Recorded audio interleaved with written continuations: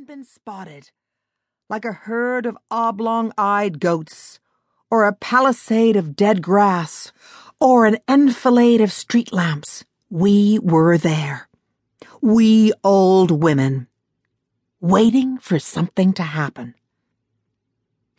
And if there are drifts of old women blowing across the fields of the living, why be surprised that the same is true of the afterlife? You look at the cityscape and see us tottering about in our insupportable hosiery.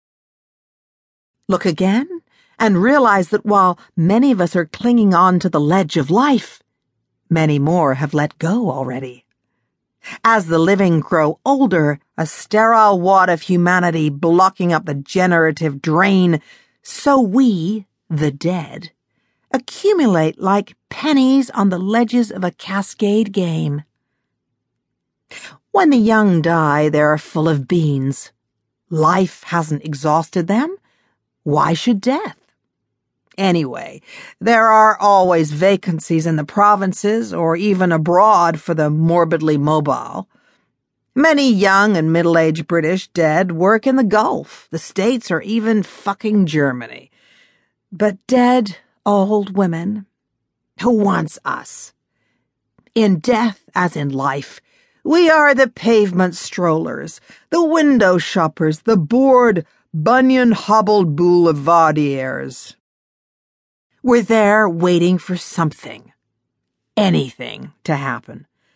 So we can be photographed or filmed or videoed, a backcloth of hysterectomies in front of which events can be played out again, yet never exhausted. History is never in the round. It's always on a stage, and while the curtain may be death, why is it then that so many scrutinizing eyes stud the proscenium, peering into the dimness of the stalls? Are they tragic or comedic masks, or not masks at all?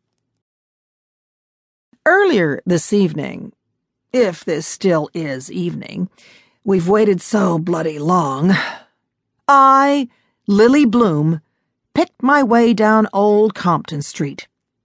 Yet another dead old woman patrolling the West End on a misconceived mission. My lithopedion scampered between my ankles. My rude boy was prancing in the road. Ahead of us, the snake-hipped figure of Farlap Jones moved in and out of the gay throng. He may be old, but he's black.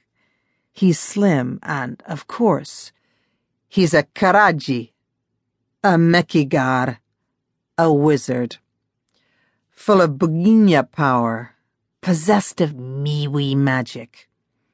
With his finely corrugated matte skin and his thriving restaurant business, he might, it often occurred to me, be the ultimate leather queen. When I was alive, I made it my business to zero in on my fellow biddies. Given a street scene like this, full of young people hurling themselves into the puppetry of lust, tying rubbery abandonment to their ankles and wrists before bungee jumping into orgasm, I'd have been taken by the tweed wearers, the bearers of the capacious gusset, and the porters of the nylon bag. The Granny Guild. I'd strike up conversations with these widows, spinsters, and bints. I suppose I saw myself as a kind of reporter, researching a long article on the world, which turned out to be a profile of myself. I'd interview these old women, interrogate them as to who they were, what they were doing, where they were going, why they fucking bothered, and when they'd give it up. Later, I'd write their replies down in a notebook. 1. A Mrs. Green, the widow of a minor civil servant. She lives in Hornsey in the house she owned with her husband, in a basement flat knocked out by the son and daughter-in-law who cannot wait to inherit. 2. She's going to the Old Bailey to sit in the public gallery.